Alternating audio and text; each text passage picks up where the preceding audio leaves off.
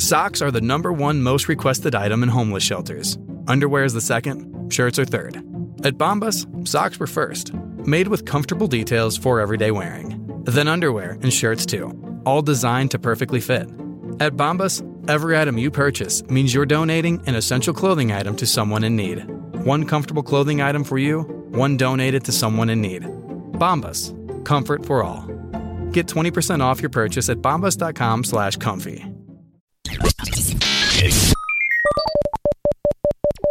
Welcome to the Barker Podcast Collection.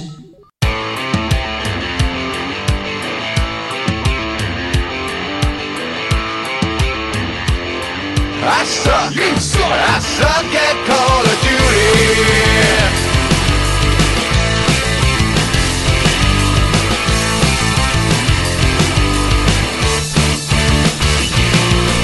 Welcome to the Not Playing Podcast. My name's Rob Howard and today I'm joined by Marcus Hurley. And Well, we were, I think, almost going to just skip recording this month and go to and wait for the new consoles to come out, but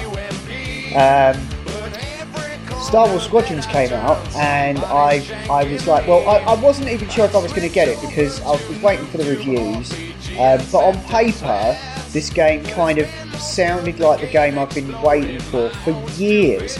For so long, in fact, that I'd even forgotten that I was waiting for it. So, I know that's yeah, like. no, I mean, ever since like VR came about, I've been sort of pining for there to be a AAA sort of. Well, I wouldn't say this is AAA. I mean, it's not AAA priced, but just something that was really high quality. High quality, yeah. Yeah. Space game, which is it's so suited to VR, it's unbelievable because you haven't got to worry about how much space you've got, and all the crazy different inputs. You need a joystick or a controller works just fine. But if you've got the HOTAS setup, it works even better. And so that and VR. So, Rob, what's a HOTAS setup? I can't remember what it stands for. Is it basically a joystick? It's the aircraft layout, twin setup, thrust and direction control. Can't remember what it stands for, something tactical, something like that. But yeah. Yeah, I'm just finding it. Yeah, it's called hands-on throttle and stick. That's it. Is what it stands for. So joystick, you've got your throttle that goes up and down on one side, and you've got a normal joystick on the other that also rotates, around its Z-axis as well. So it allows you to do like your barrel rolls and stuff as well as your left to right, pitch and yaw and all that. God, I'm not an aircraft expert or enthusiast in the slightest. Otherwise, I would have been. Have one. I did happen to have one, yes. So which I bought for Elite many moons ago, and that also featured VR, but had a very because Elite is a bit more. There's a bit more to that game, so it's awkward to kind of play that, look at the map. Although, according to my boss, I've been informed that has improved immensely over time, and so he hasn't been able to be tempted away from Elite, even in the wake of this, because obviously this is sort of in the same wheelhouse. But yeah, this is Star Wars, and it's basically X-Wing versus TIE Fighter Redux, for this generation. Having skipped several previous generations, this is as close as you get to the classic X-Wing and TIE Fighter games of old. So is it a multiplayer job, single player, a bit of both? Well, it is a bit of both, and it's got a fairly extensive campaign. According to the internet, it's about 8 hours, but for a game that I'm playing in VR, that's plenty. I can play 1, maybe 2 missions before it gets a bit much because it is fucking intense.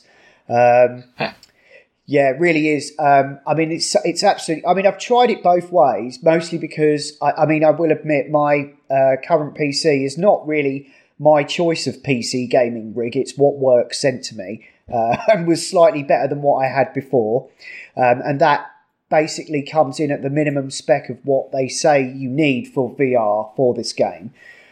So I've had a few little wobbles with frame rate, and I did play online once in one of these fleet battles where you are basically in groups or squadrons, funnily enough, for this is called Star Wars Squadrons.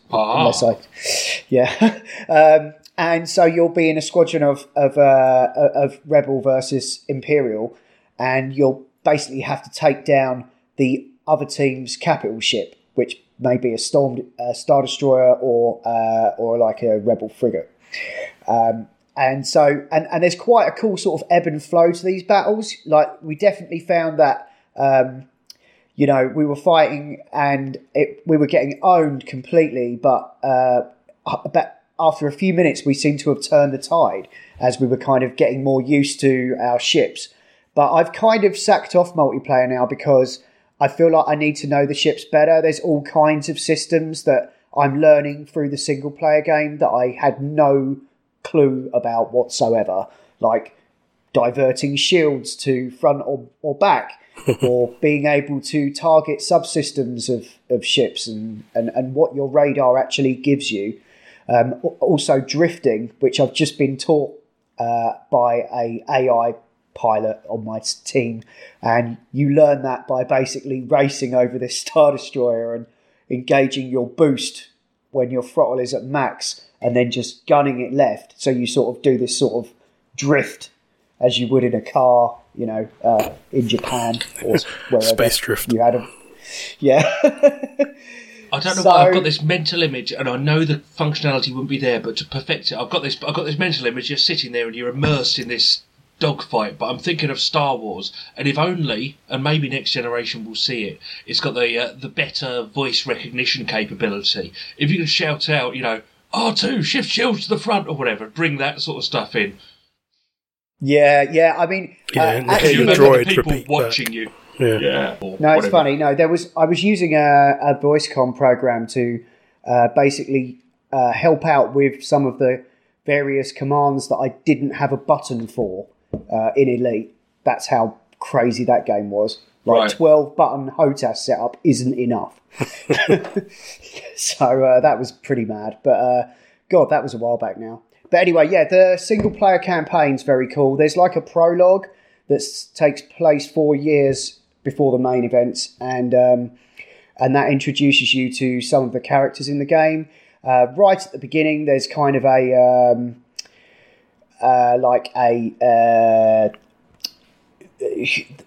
someone changes sides. There's like a betrayal, and that sort of sets up one of the main characters in the game. In between missions, you actually get to chat to your crew, the members of your squadron, and you're in VR, obviously, so they are as big as you are, or bigger in my case. Or do you set your height? Well, I have to actually. First thing I had to do when I set my VR up for this was I had to put a cushion under my seat because the way you're flying a spaceship with a booster seat. Yeah, well, I would have to because I'm short. So, but it's hilarious because you Please press tell a button me on someone the joystick. said, "Aren't you a little short to be a pilot?" Yeah, no, but I did think that immediately. But there's like a button you press. Like, so I'm sat here, right, and I'm like, I've got my joysticks there, and I've got my VR helmet on, and I press like one of the buttons on my joystick, and that sort of calibrates your view. And I kept being very annoyed that the X-wing cockpit was up here, like, and so I was having to constantly do this or look to the side to actually get a bead on anyone that I was shooting at. So I thought, fuck this, I'm going to have to employ some sort of booster seat. But it works fine just with one single cushion. I'm curious how that works with everyone else, because obviously I'd imagine there's some sort of avatar representation of you in your spaceship or your fighter. So would everyone else see you as one of those sort of senior drivers, with just like your eyes poking out the side, barely seeing above the wheel? I don't know if they render the pilots in game as proper people. I don't know if they bother doing that, because you're not actually shooting the pilot, are you? You're shooting the ships that you're flying after. But some games do that one-to-one representation, and it's normally one-to-one. It might just be the way I have my sensors here set up. I have the very first version of the Oculus Rift that you have the tracking sensors for. If I had one of the more recent versions, then it's got inside-out tracking, and you don't need that. So yeah, that's that. I'm about free. I'm on the 4th mission of the campaign. I'm now back with the Imperials.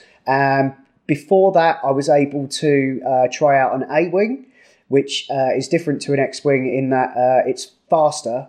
And the guns on it, I mean, I think you can amend all the guns and your shields and your engines, and you can tweak them. Like if you want something that goes a bit faster but is slightly more vulnerable, you can tweak that outside of the ship categories. So it's quite in depth actually, and reminded me quite a lot of the old games in that way. But yeah, like with the A-Wing, you're a lot faster, but you've got a shorter range on your guns, but they fire quicker. So you can it was a lot easier to kind of keep a bead on like slower ships like a TIE bomber. And I was just like, it's so great when you're in VR. The best thing is that you can, if a TIE bomber flies past you, you can turn your head, track it. If you can get your throttle down quick enough, you can maneuver yourself to such a point that you can keep a bead on him, allowing you to get a missile lock quicker. All kinds of little things. You can get supplies. You can call in for supplies mid-mission if you run out of missiles or countermeasures. There's all kind of nice little mechanics there to keep it fun. I mean, I'm in VR. I'm playing it on the lowest difficulty, lowest detail settings possible to get it to run at a decent rate, and it still looks incredible because it doesn't matter how many special effects or high detail textures you throw at a game, nothing can beat that sense of movement that you get from being fully immersed. So yeah, I'd say this is a I wouldn't necessarily say a killer app for VR, but it's an incredible application of that technology. And I'm glad that, I will admit, I did have to dust off my VR headset because I've not used it very much. But when I saw this was coming out, I was like, oh, yeah, that just seems ideal. And it's a nice little surprise at the end of this generation, I think. Yeah, brilliant. Sounds good. Speaking of the end of the generation. Yeah, we thought we'd close out, before we get on to our next generation in a few weeks' time with the PS5 and the Xbox One X launch, thought we'd maybe go over some of the highlights of the last 7 years, is it? I think so. About that. Yeah. Something like that. I mean, almost this podcast has been going almost as long or about as long as this generation has been going. But rather than just focusing on like specific games, as we did a few months back on episode 200, there's like a few sort of events or trends or things like that have occurred that I thought we'd highlight. Who wants to start? Well, I think we've... I mean, obviously you've just been talking about virtual reality, and I think in its current form... When did Oculus come around? I would see this as a part of what's happened this generation. Because obviously PC gaming's a separate thing. Definitely. Well, it's PlayStation VR kind of made it, even if momentarily, made it kind of mainstream.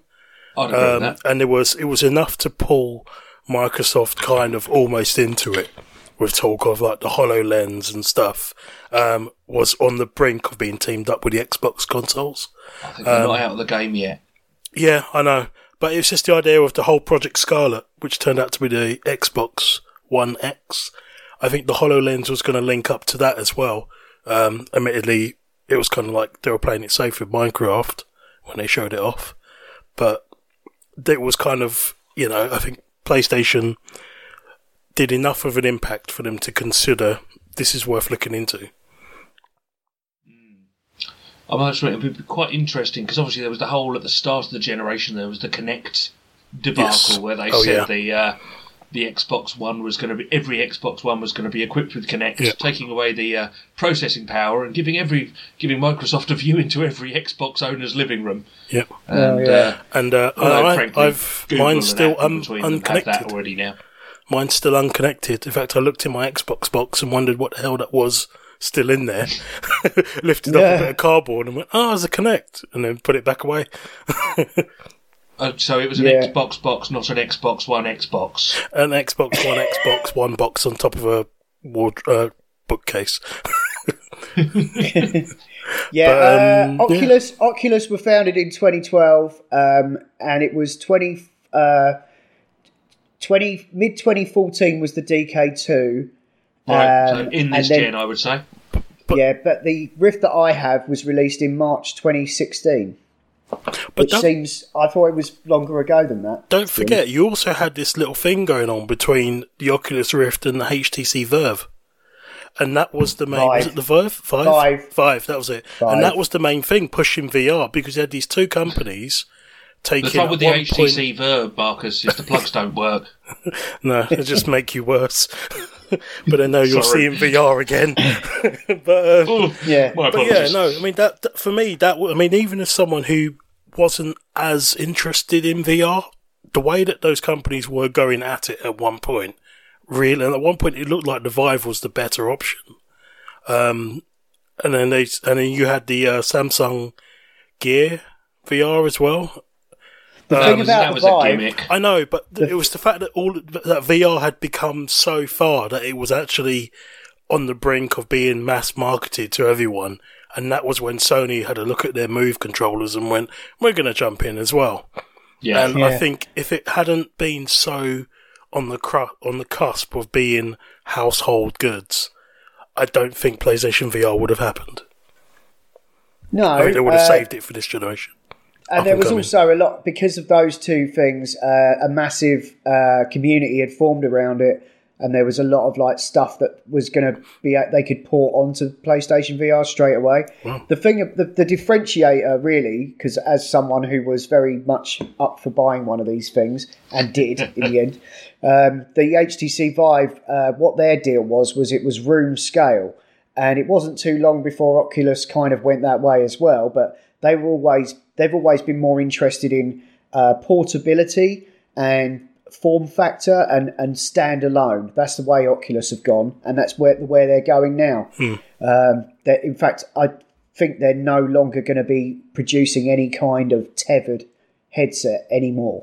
They're letting the Valve Index, which superseded the Vive recently, be the kind of gold standard for that. And there may be other minor manufacturers, but I think they're just letting Steam have it. It's interesting, that.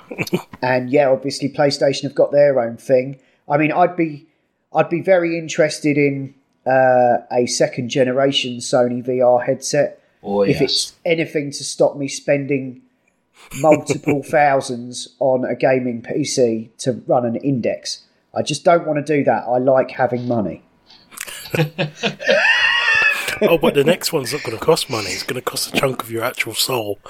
Your soul, yeah. Fuck me. Yeah. But I mean, obviously we can't not mention the fact that this very podcast early iteration was spurred on by VR.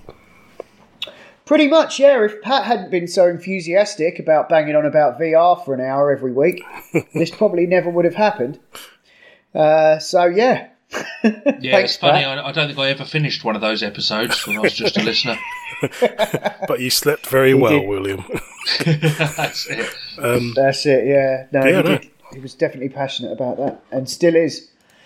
So speaking of expansions and the way that worlds and stuff have gone beyond our living room, should we move on to open world games?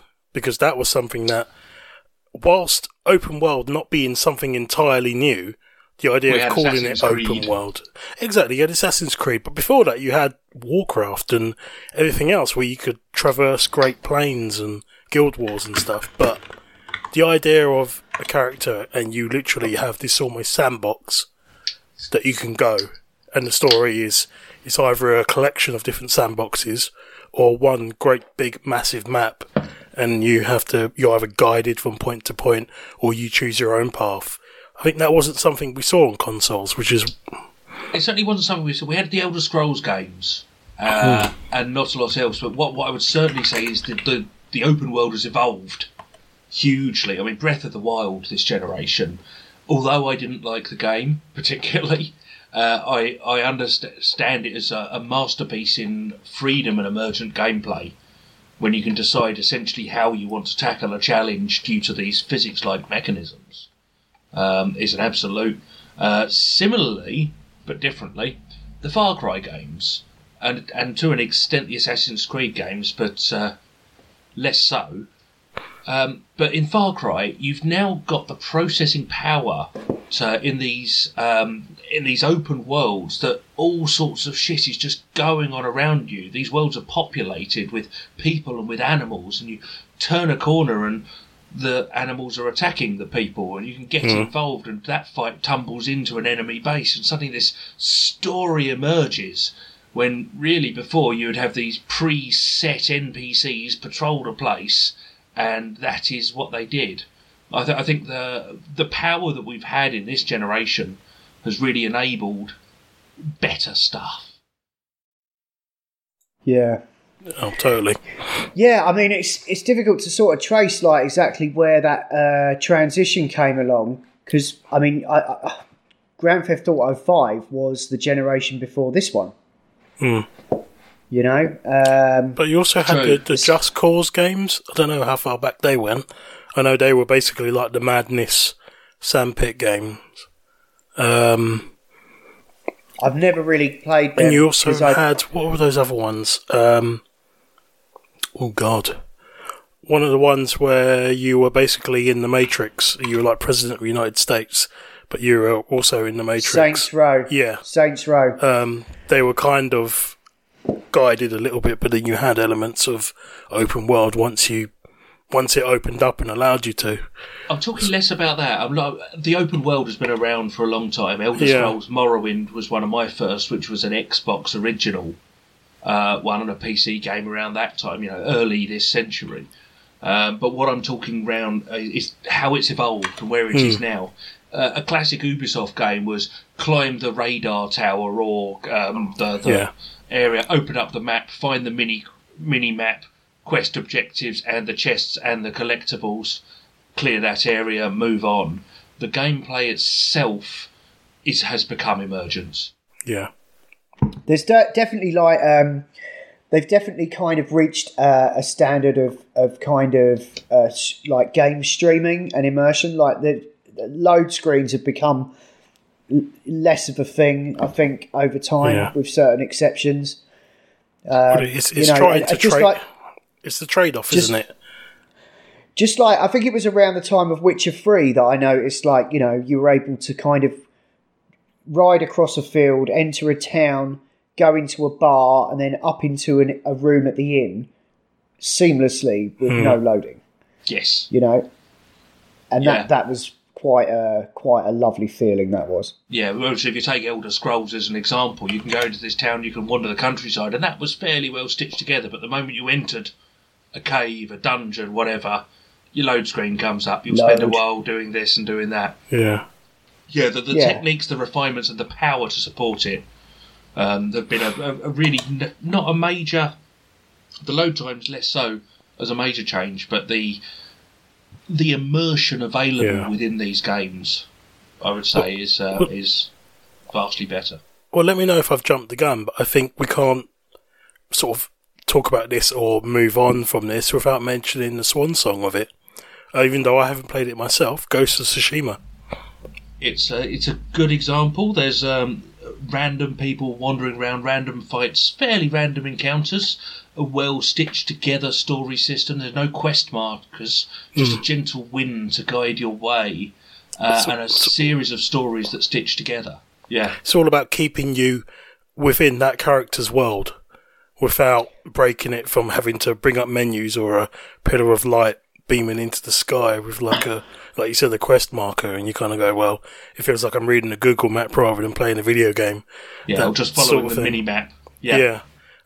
Whereas this is more like, oh, I've noticed that's going this way. Or like I saw in the demo, the I bird think heads-up flying. displays. Heads-up displays, little things, but they've slickened down and they've reduced and reduced and reduced. Yeah, I think Tsushima's a good example of maybe like all the things that have comprised the video game and what might be left behind. I mean, I know I was a little bit dismissive when we talked about Ghost of Tsushima first, but you went back for the platinum, let's face it. It can't have been too bad. Well, it was just it's like they just chiseled away, like there's just like this idea of a video game that you would send out in a space capsule, This is what video game is. And it's changed throughout the years to be, a certain thing.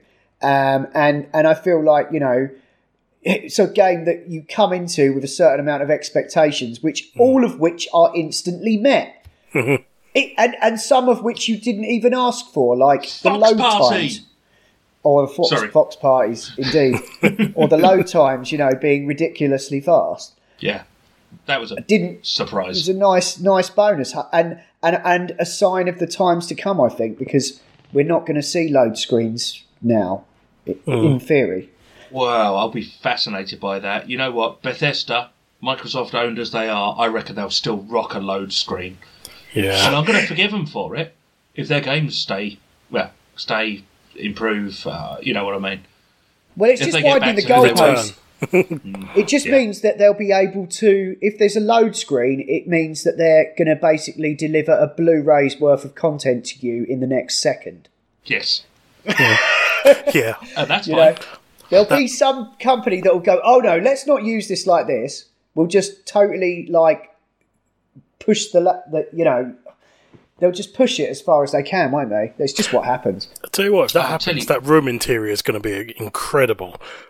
The detail on the cheese rich wheels. Corinthian leather on the seats. I was just thinking, if there's a way to consume a Blu-ray's worth of information in a second, it would have made the Lord of the Rings films far more tolerable to me. See what you did there. I liked it. Unlike the films. Well, they were right, but they were just too long, was my point. The load time on those things was terrible. The ending load time was long. I like those films, but I can still take the piss. One Most other films thing are too long. on this subject, though, that kind of ties in, but this is around the memory capabilities in the process. They weren't open world, actually. They were both corridor, hub type games, but the Shadow of games introduced something this generation that I thought was superb and I'm excited to see more of. I'm disappointed to have not seen more of already, but the Nemesis system that was brought forth in Shadow of Mordor and enhanced no end in the unfortunately ultimately slightly disappointing Shadow of War was something else. To have these orcs learning and gaining and the intelligence of the game to realise that, if I keep throwing this guy at you and coming up with reasons he didn't actually die despite you seeing, you've chopped this orc's head off once, he's come back with staples round his neck going, hey, you didn't get me last time.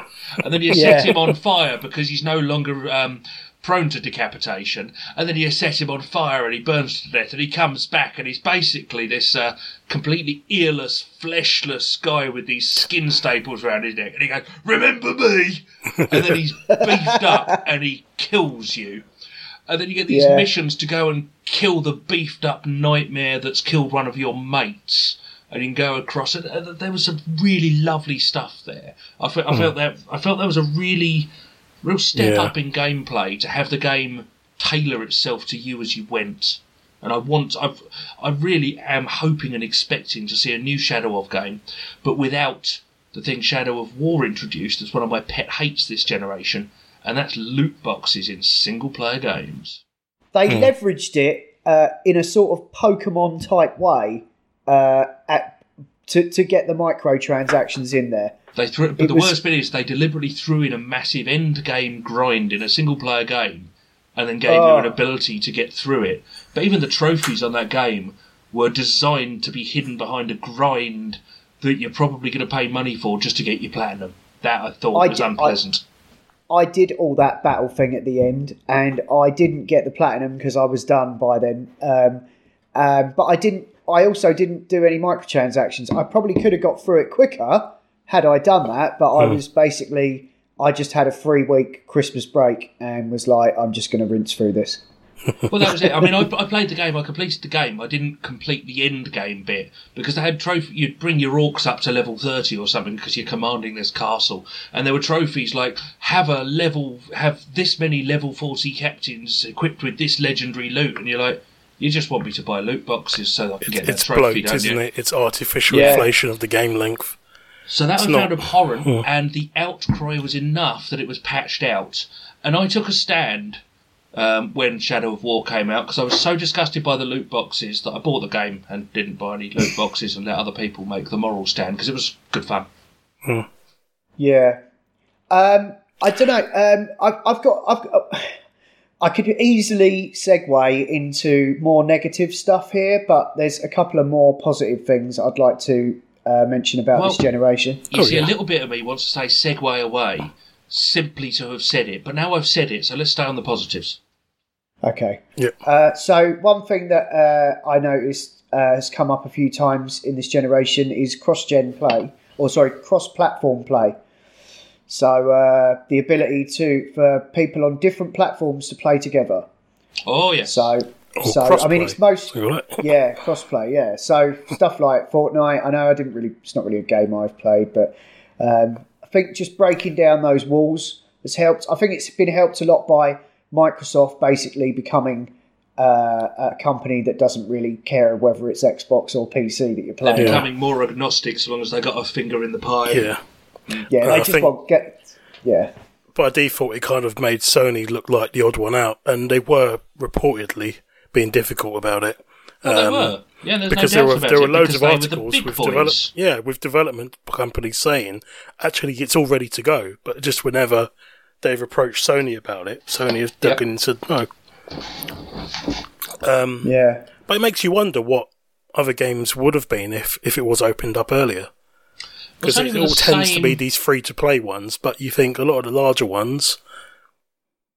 Yeah, I mean, you had Fallout 4, and I think Skyrim, when it came over to the new platforms, it was an Elder Scrolls of some sort. You get the construction kits, and Xbox enabled the published mods to be put across or discussed it, but Sony simply wouldn't allow the user-generated content to be made available, and I thought that was quite an interesting one. And I think that was another one where Bethesda said...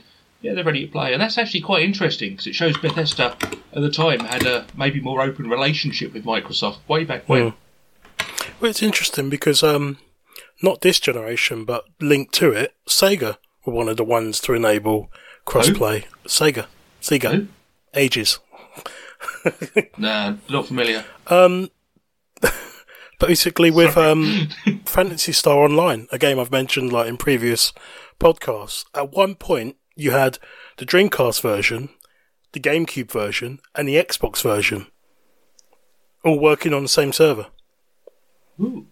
Yeah, it has happened before. It was akin to a religious experience because you had Xbox only sort of like gear and stuff, and you knew that the Xbox players were on there, and it was crazy. I mean, that was literally as the Dreamcast was fading from mainstream view. But that was a game. I mean, I'm interested in getting PSO2. But that was a game that introduced me to the idea of the MMORPG, which I think is something else that took off this console generation a bit further. Simply because of the added power and everything else. I must say, because I've never really been involved with that world, if you see what I mean. Yeah. I dabbled years ago, but I found that I just preferred, I find as it always, a depends single on player the type of... I think it depends on the type of game. If it's something where you have to do a lot of faff, then I won't bother. If it's something you can jump in, you don't necessarily need to communicate to everyone else or necessarily have to have a chat option. You can jump in, you can create a squad, go in, clear out like an open world dungeon, fight a sub-boss, and people can jump in and jump out, then it's quick, which I think is why Monster Hunter World grabbed me. Because even though that's got a learning curve which starts off okay and then goes a bit Mount Everest, it's the idea that I've been playing with Korean, Japanese people, and you could tell by the names and the language and stuff that comes up, and we've never had to communicate. There's always just been like odd little stickers you can throw up, like a character doing a thumbs up when someone's like flashed the monster and brought them down, and everyone knows what to do. And if they don't know what to do, they kind of show you and stuff. It's one of the best online communities I've seen in game, but also a little bit crazy on Reddit. But that's Reddit. But it's just, I think that's what's kept me going. And I think when you find, I think a lot of people got pulled in with Final Fantasy XIV. That was the game that got them, because that had an online community that was very similar, where people would just go in and help other people. You'd get these, and the same with Fantasy Star Online, you would get these really high level players that would just, it was almost like something out of an anime. You'd be like struggling to do this dungeon, and this level 99 or 999 character would just rock up with something you've never seen before and absolutely lay waste to everything and almost carry you through it. And you're like, oh my God, that person's amazing. And then they'll kind of like drop some money or something for you to help you out on your journey and then go. And it's that kind of the nice side of MMORPGs that I think that I've seen more of in this generation. Cool.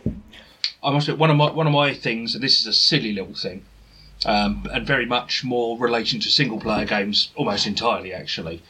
I think it's available on the Xbox, so it's going to have a very similar function, but that's a suspend resume gameplay. The ability to chuck my PlayStation on standby, it goes into low power hibernation state, fire it back up, not need to reload the game, but essentially within a few seconds of firing it up, I'm back in the game and playing. Yeah. And I just think that's something that was super exciting a few years ago that we now take for granted. But I remember when the PlayStation 4 came out and it was announced that it would be a feature, and then it was announced that it wasn't a day one feature. And when it came in, it was an epiphany.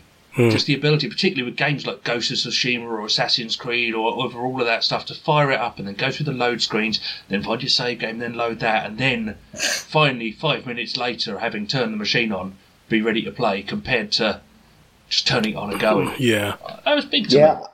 I think the new ones are going to be able to support multiple games like that. Yeah, that won't work. I won't. I'm sure it'll work for some people. They might have a multiplayer game going that's essentially loaded to just hop in for a quick game and then maybe go back to their single player. I can't play 2 games at a time. I'm too old. I'd rather knowingly, obviously knowing how computers work, I'd rather that sort of, active memory be used to one game that I like, rather than split across many.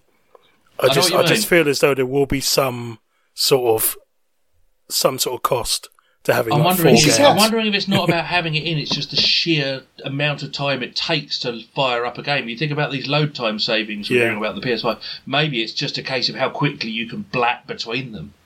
Could it be that? I think that's what they're aiming for. I mean, when you think about how long all these games are and that they're all literally coming out on the same day, this is ideal for me. It means I can literally play 5 minutes of one game, then swap to another one and play them all at the same time. Rob, you never play 5 minutes of one game. Can you imagine you've just remembered how to jump again and then that button's been rebound and you punch your horse? Don't punch the horse again, Rob.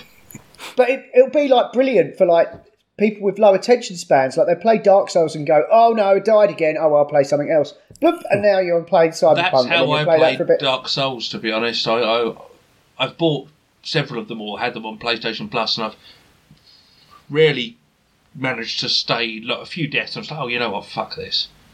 I'll just have Demon Souls like constantly on suspend, and then I'll before this big I'll just give that boss a little go. Died. I paid £70 for this. It's got to be worth keep carrying on with, surely. Well, obviously, it will last me for the rest of my life. Money. That's good value there. That is, yeah. So, but yeah, speaking about lots and lots of games, I guess one of the crowning achievements of this generation would have to be Microsoft's Game Pass, that we have already mentioned several times and keep mentioning. I think that they're really onto something there, and they're using it as their... I mean, it's almost like a next-gen thing, really, because they're pretty much betting the farm on it. But it's been developing, slowly building I think quality. Where they're taking it is a different direction to what Sony doing with PlayStation Now. PlayStation Now is not actually a bad service for an instant games collection, but Game Pass is hands down the superior product, as far as I can tell.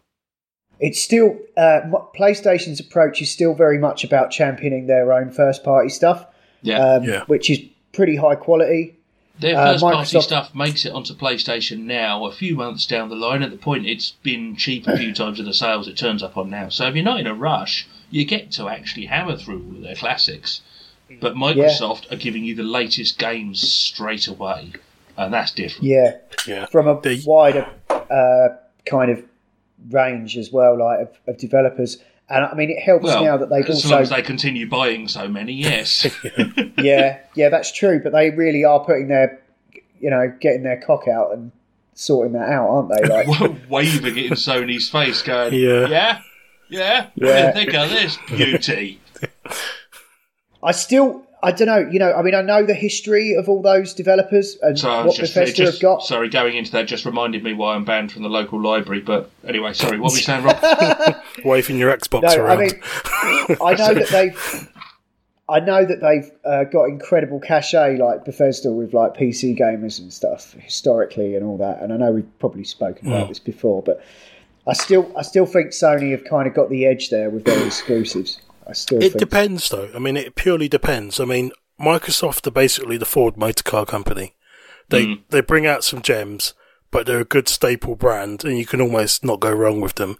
Whereas Sony are positioning themselves as kind of like the supercar, almost hypercar market, where a lot of their titles are these blistering gems of creation.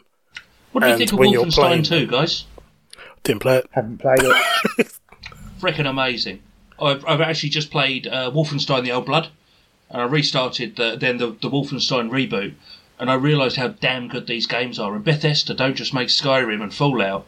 No. They made the Wolfenstein, the Doom reboots. Oh, yeah. Rage 2, which I particularly enjoyed, was my game of the year in a See, I don't play any of these games. But that's the thing. Microsoft know what they're doing when they bought them. People think just Skyrim and old games, but no, it's the potential for new things. Dishonored. And like you said, Doom is doing really well, and they now own those guys. Yeah. So that whole idea of the fast-paced action and everything, that's something they've got access to. And who's to say they can't put together a supergroup from the various studios to produce something as a kind of first party? If Arcane bring out Dishonored 3 and my choices are upgrading my PC because my current one isn't up to it, or just getting an Xbox to be able to play that stuff on, I would have to give it serious thought. Yeah, I know, I'm with you there completely. Like, but I just, there's just nothing. There's not a lot that tempts me over that way. But that's what I mean. That's why I was using my weird analogy, which obviously bored the hell out of Will. Because because that's the thing. A lot of people, it's like, I'll buy something. Oh, they do a Mustang. I'll grab that. That's pretty cool for a Ford product. I'm not going to spend whatever X amount of money on like a Ferrari, even though it is clearly the superior product. Oh, I don't know. But I mean, there are some Sony titles that you just think, how the hell has this been made? This is just like amazing. I feel like I'm not only playing a game, I'm witnessing a piece of media entertainment that's going into my eyeballs and I can interact with it directly. Yeah, well, no, Xbox aren't trying to play Sony at their own game, though. No, that's what I mean. We love a big, open-world, single-player, storytelling, epic masterpiece, and that's what Sony do really well. But what Microsoft have bought are developers that do stuff outside of that. They do the slickest... They've got ID Software and Machine Games who do the most awesome first-person shooters. Do you know who I think they have to thank? True. I think they have to thank Nintendo. Because everyone slagged off Nintendo at the start of that generation... doing their own thing. And Nintendo have survived because they do their own thing. So Microsoft have realised we can't go to direct war with PlayStation, having exactly the same games and all that. We need to offer something different. We need to find our own way of doing video games, be it money, and just offer that. So if you're not playing the latest and greatest from Sony, if you can be tempted with like the Game Pass and everything else, and a console that isn't quite as expensive as a backup Doesn't matter if it's your second console, or if you come to them eventually, you've still bought from Microsoft, and they've still made a sale. But remember, and they still have someone else in their ecosphere. So they might not be going for the granddaddy-o, they will be for some, but by having that Xbox S as well, whatever, XS, NXS, whatever it's called, they've also set themselves up as Series, I believe, is the next generation. They've set themselves up as the second alternative. But I disagree. What I would say, if you look at the US market, they love an FPS, right? Yeah. By buying Bethesda, who do a damn good Western RPG, they've also bought some of the best FPS companies in the world, in the market. The US market particularly loves an FPS to COD players, Battlefield players. COD's still massive. I mean, you can take the piss, but it is a massive market. Anyway, sorry, we're going quite heavily on the Bethesda thing. Right, all that is good about the generation. Have we got any other good things, or should we start slagging off the nastiness? Yeah, let's start moaning. I don't know, I think jumping into laying the way for early 4K was a good one as well. Yes, 4K gaming has become an expectation. From 1080p. Yeah. They could have rested on 1080p. I mean, you look at the new consoles, they're saying they're 8K ready. Oh, we don't need 8K. No. I said the same about 4K, to be fair. So. Yeah, we had that mid-generation kind of jump, didn't we? Where they stopped. Well, basically, Sony wanted to sell some 4K tellies, so they made a super duper 4K version of the PlayStation 4. And I don't know, were they first or was Xbox first? One X came out first, but I think Sony may have announced the capability first. S has HDR, but I don't think it's full 4K. I don't know. It's got to be 4K. Oh, no, that's true. The Pro came out. Pro came out before the One X. Is it the One X or is it? No, but there was the S, the S one, the white one. Which came off after the Xbox. Oh, so the Xbox that One, was like their. Then the Xbox One S. remodel. What came after the PS3? Was it the PS4? Or... No, 19. Oh, Microsoft, you mad bastards. But that's the thing, I think they've got stuck on the names, because they did the Xbox One, then they did the One S, then they did the Xbox One X. And now they've done the Xbox Series X, then Series S. I think they just dropped a load of Xbox LSD. Seriously? I don't know. It's a bit crazy, but, God bless them. Yeah, they both come out on the same day. Really? Yeah. Holy cow. Hang on. The S and the Pro, the One X came out after. What was the one that came out that was the competitor to the PlayStation 4 Pro? The One X. The One X was the later one that came out. The Pro was already out. Xbox Series X is coming out 10th of November.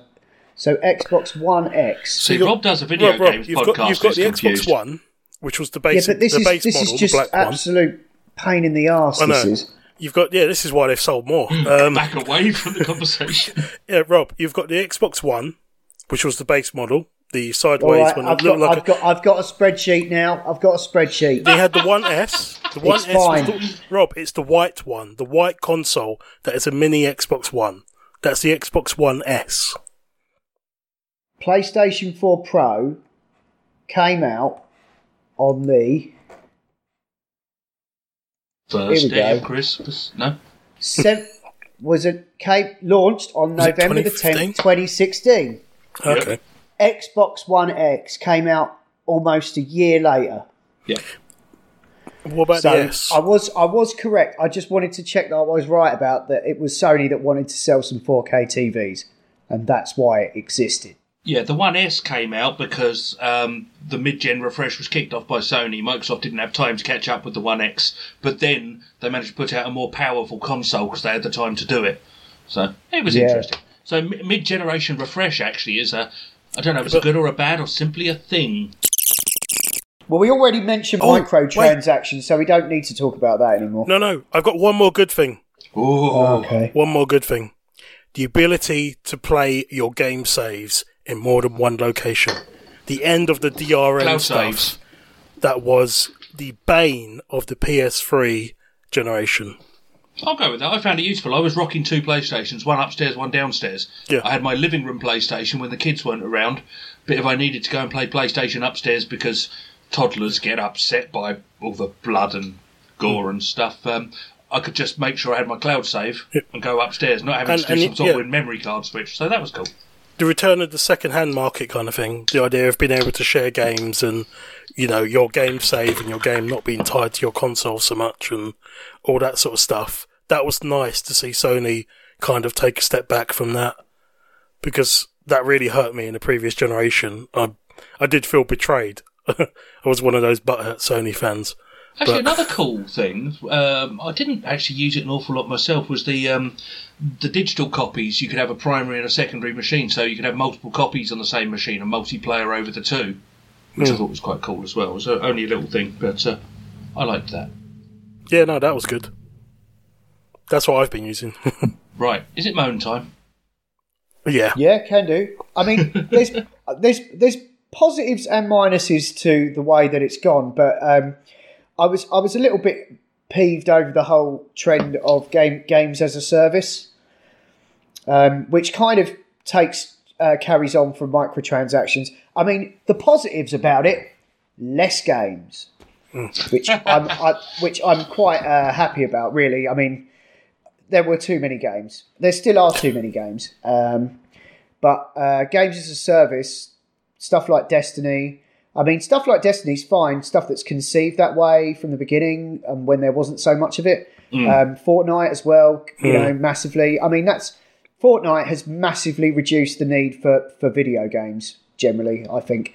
Other video games. Constantly changing, the constantly updated game to bring people back. So I see where you're coming from, absolutely, yes. Yeah. But yeah, it does mean that there was a danger. There's the downside of that is that things like Avengers were massively compromised with that model, because if you want to play Thor, you want to play Thor, not some shit version of Thor that you've got to upgrade to turn into Thor, or a version of Hulk that is constantly upgraded with fuck all, because he's the Hulk and that's it. Yeah, I must admit, normally, before Marvel's Avengers came out, if you Googled grind and Thor, which I can't recommend, right, you wouldn't have just found commentaries on the games. Actually, I don't dare Google it when I think about it, but I think I know what I might find. Yeah. But yeah, although an interesting thing. And so at the start of the generation for the game as a service, what we'd actually seen was almost the entire demise of the AA game. It was AAA or nothing, and then the indies came back. And what we've actually seen is the rise from indie, I would say, back towards the AA games. You look at things like Wasteland and the Outer Worlds, and things around that level, not the super polished. Larian have come and found their place. Yeah. I kind of wonder if they, if there's a relationship between the reduction in AAA and the additional effort required on those, combined with the other studios putting their attention on the games as a service, which has actually opened up the market for the more polished independent game, which is what you might call the AA titles. So maybe the rough comes with the smooth, or vice versa. It's definitely changed the landscape, and it's gobbled up a lot of studios in the same way, you know, because that's why I was always kind of flying the flag for Avengers to be good, because, you know, that came out instead of, like, I don't know, lots of Deus Ex and Tomb Raider games. True. You know, we probably would have had a couple of games a piece in each of those franchises in the time they spent dicking around with that fucking turkey of a game. Or maybe just a decent single-player or basic multiplayer Avengers game that had a beginning and an end and a story. Yeah. Yeah, why not? They could have made two different games, two different Avengers games. They could have had an online mode that had all of the nonsense that people were doing in that game, just like almost a bit like a COD game. I hate to say it, but a COD game with its single-player campaign storyline that's really good, and you don't need to do anything else with it.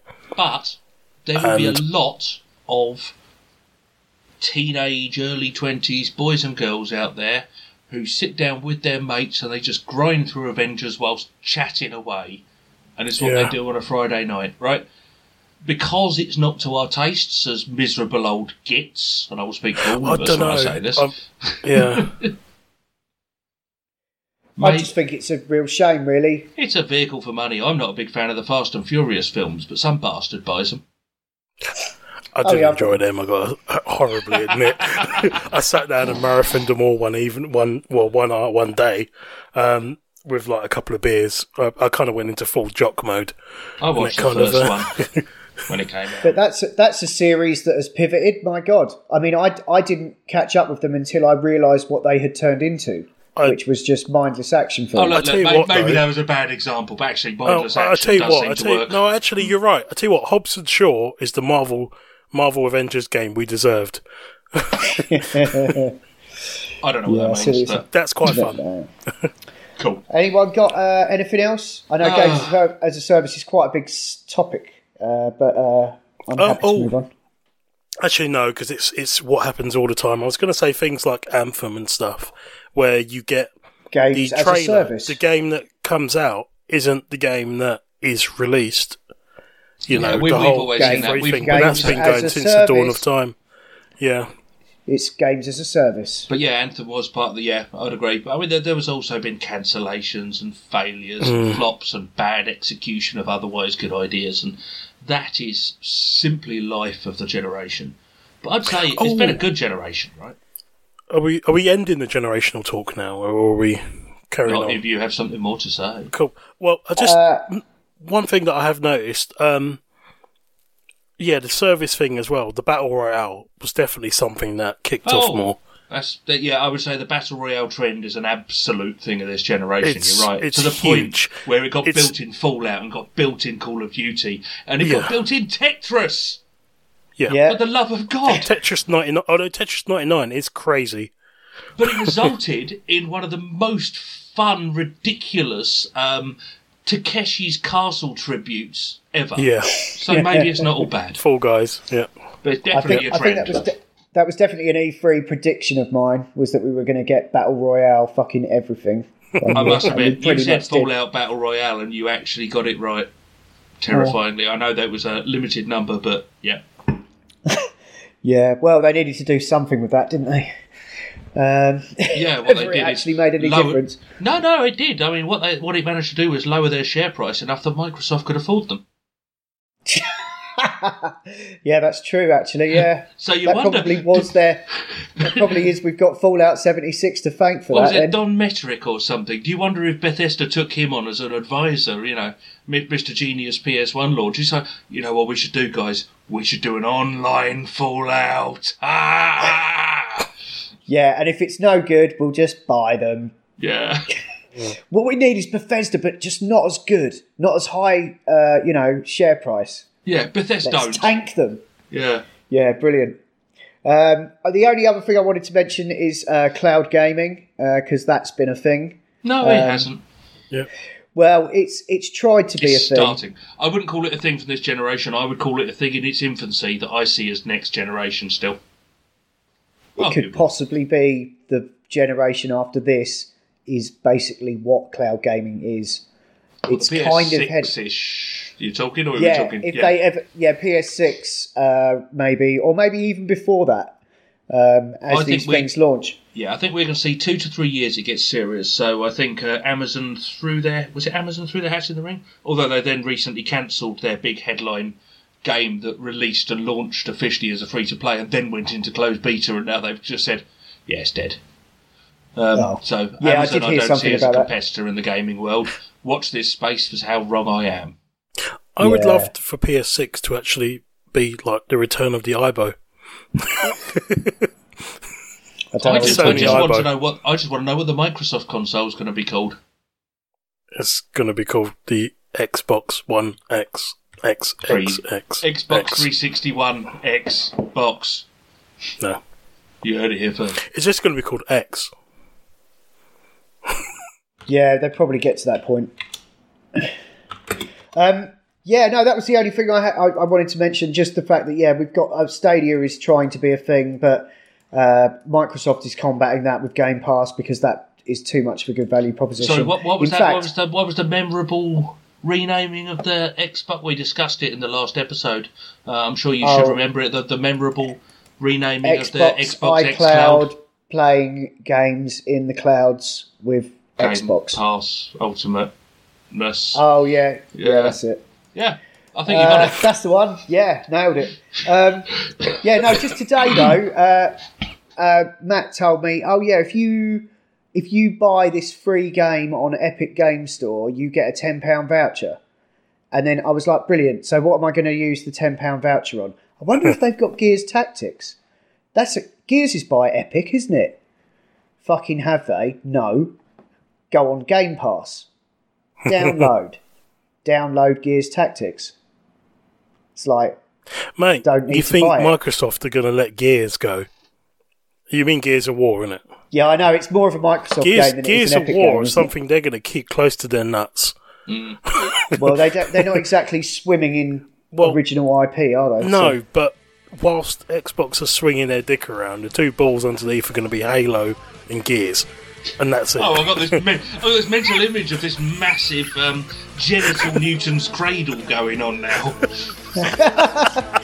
So for those that haven't got the video, just try and imagine one hand moving connecting with the other, the next hand moving. But there's a note to finish on, right? Oh, definitely. Thanks for listening to the Not Playing Podcast, part of the Not Listening Podcast Network, where you can also find the Not Watching Podcast, where me and Marcus talk about movies and TV, and the Not Listening Podcast, where you can hear Adam, Ash and Will talk about all kinds of nonsensical nonsense. You can email us at notplayingpodcast@gmail.com, or you can tweet out or follow us on Twitter at notplayingpod. You can find the show notes for all our shows at notlistening.co.uk, and if you like what you've heard there, please do leave us a review. Anyway, that's all for now. Until next time, stay safe out there. Time to agree, 'cause I suck at Call of Duty. There's no hope for me. I suck at Call of Duty. I suck at Call of Duty. There's no hope for me. I suck at Call of Duty.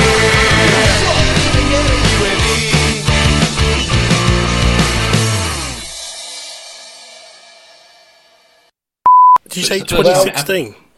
For the PlayStation 4 Pro, yeah. That's when I got mine. I got it on release day. The Xbox One S with 4K HDR and all that came out in 2016. Because I'm looking at an article saying the anticipated new new designed Xbox One S starts hitting shelves today. But that was just a small model. That was just a smaller version. But it was a smaller model, but they added 4K and HDR to it, which the original model didn't have.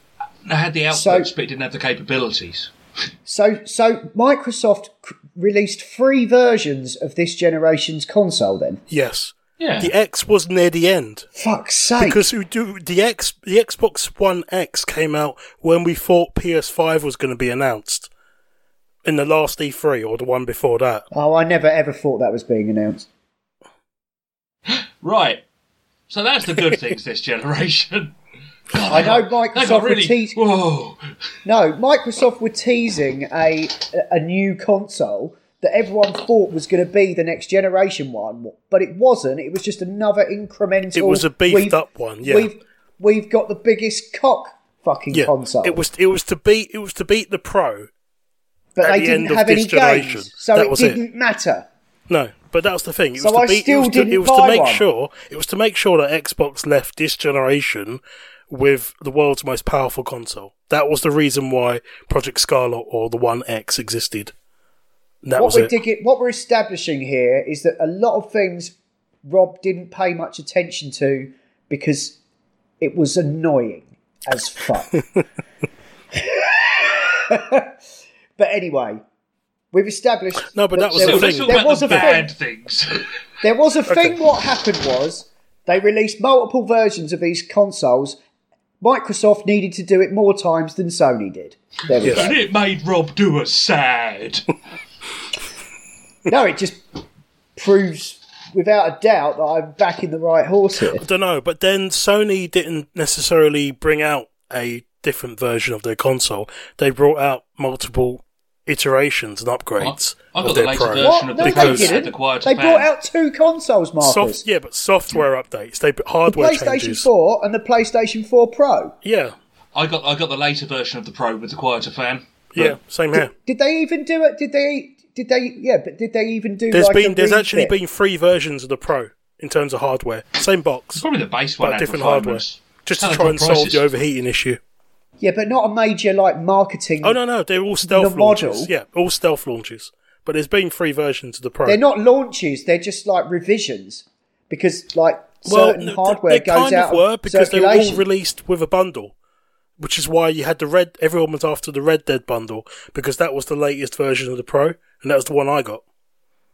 So they weren't launched with song and dance; they were launched with kissy kissy in the cupboard, in the dark. I think you're just I think No. that's overcomplicating. Trust me, when I issue. researched this, I was shocked. I did the exact I same know thing you you're doing researched now. it because I remember you talking about it, but I mean, what? Okay, how let much me do difference the that would have quick made? version, right? Xbox launched a console way back at the start of the generation. Yep. Around the time the Pro came out, they did the Xbox One S, which had some additional ports and a handful of additional capabilities, but no real additional punt. And a year later, they put out a more powerful version as well. Whereas Sony just put out one and the more powerful version. Awesome, Yep. sorted. Ditto. Groove Let's move on. Let's talk about bad things, because that was one of the good Okay. things, presumably. Bad things. We're Xbox getting brought out towards 3 that, versions of it. No. And there's a note to finish on, right? Oh, definitely on that big. Well, that's the new console bombshell. name. The X Scrotum. Yeah, Apologies, okay, Xbox. maybe. Yeah, no, all right then. So, yeah, until next time. I'm not sure. I've still got a PS5 pre-order. I don't think you have any more. Do you, Will? Due to a household crisis, my pre-order may be for next year. However, that will not stop me ordering Assassin's Watchdog Legion Punk or something like that at some point. So I'll have something to talk about. That will all be upgradable on the next platform whenever you get round to it. Anyway, so That's the plan. I've got to decide which one I am least bothered about playing on the shiniest, most hardcore possible technology and buy that one. I think it's probably Watch Dogs. I was going to say Watch I Dogs think it Legion. will be, and I think, to be honest, that's a game that I'm probably going to be. That's the least in my crosshairs at the moment. So, I think it'll see me past Christmas, and hopefully it'll be at the point where I've had the oil tanks replaced, and my central heating works again without an emergency workaround, and I can afford a console without feeling the wife looking at me Yeah, no, fair through play. the Fair play. walls. I mean, she's looking at me now as I think about it. She can feel me thinking about buying another console, so I think I better wait. Have you actually cancelled it yet? Yeah. I cancelled it on my 40th birthday. Oh man, Happy birthday. that's like the to saddest you. thing I've ever heard. Yeah. You should have just gone through it anyway and hawked it on eBay, and then As that I- would have paid for your fucking repairs. As I got home from my birthday lunch, we'd had an oil delivery, heating oil, got back, heating oil pissing around. For the evening of my 40th birthday, whilst the wife dealt with the emergency plumbers, I manned up hard and basically sat in the living room reading a book, sipping beer and trying to pretend that everything was fine while I cancelled my pre-order. Yeah, you could have. Actually, Oh, man. is it only one per person? Or a maximum? Yes, it is. And I could have been a shit. And I could have bought it and I could have sold it on. But No, but then if it was more than one, you could have just got someone that pre-ordered 2 of them, hawk 1, that will pay for your repairs, and then... yeah, it's not me though. So it was someone else. I'm Yeah. certain it's someone else. But no, I I would have cancelled just it. been. I'm think certain I that- could have sold it for a profit, but it's not me. Tell you what, you need to buy like a large router and stretch it out a bit, and then and put that on eBay. I will get to the point where I'm ready to buy it, and next year I'll get the one with the slightly revised hardware that doesn't melt. With the D, it's bound to. Yeah, I mean everyone does say don't buy the day one console, right? That's where the red ring of death and all that stuff comes in. So actually, I'm just being clever by doing that. Honestly, See, nothing to do I with reckon this accidentally won't filling have up the a red ring oil of tank. death. I reckon the way it looks, it'll have the red eye of Sauron just floating above the console and just sort of burning into your wallet and your soul. All of your games will just magically appear on there and your money will just drop through the floor. Sounds about right. I think I'm just going to fade this episode out. We're never going to stop, yeah. We could fade out with like Xbox One X names. Xbox One One X, X1111, X111, X111, X111, X111, X111, X11. Yeah. There's your fade out. If you love to be remembered as the person who gives the best birthday gifts, I'm here to tell you that 1-800-Flowers.com is your ultimate birthday gifting destination. 1-800-Flowers has thoughtful and artfully created options that are guaranteed to deliver the best birthday surprise. Shop thousands of unique gifts at 1-800-Flowers.com for exclusive offers and great values. To order today, visit 1-800-Flowers.com/tune in. That's 1-800-Flowers.com/tune in.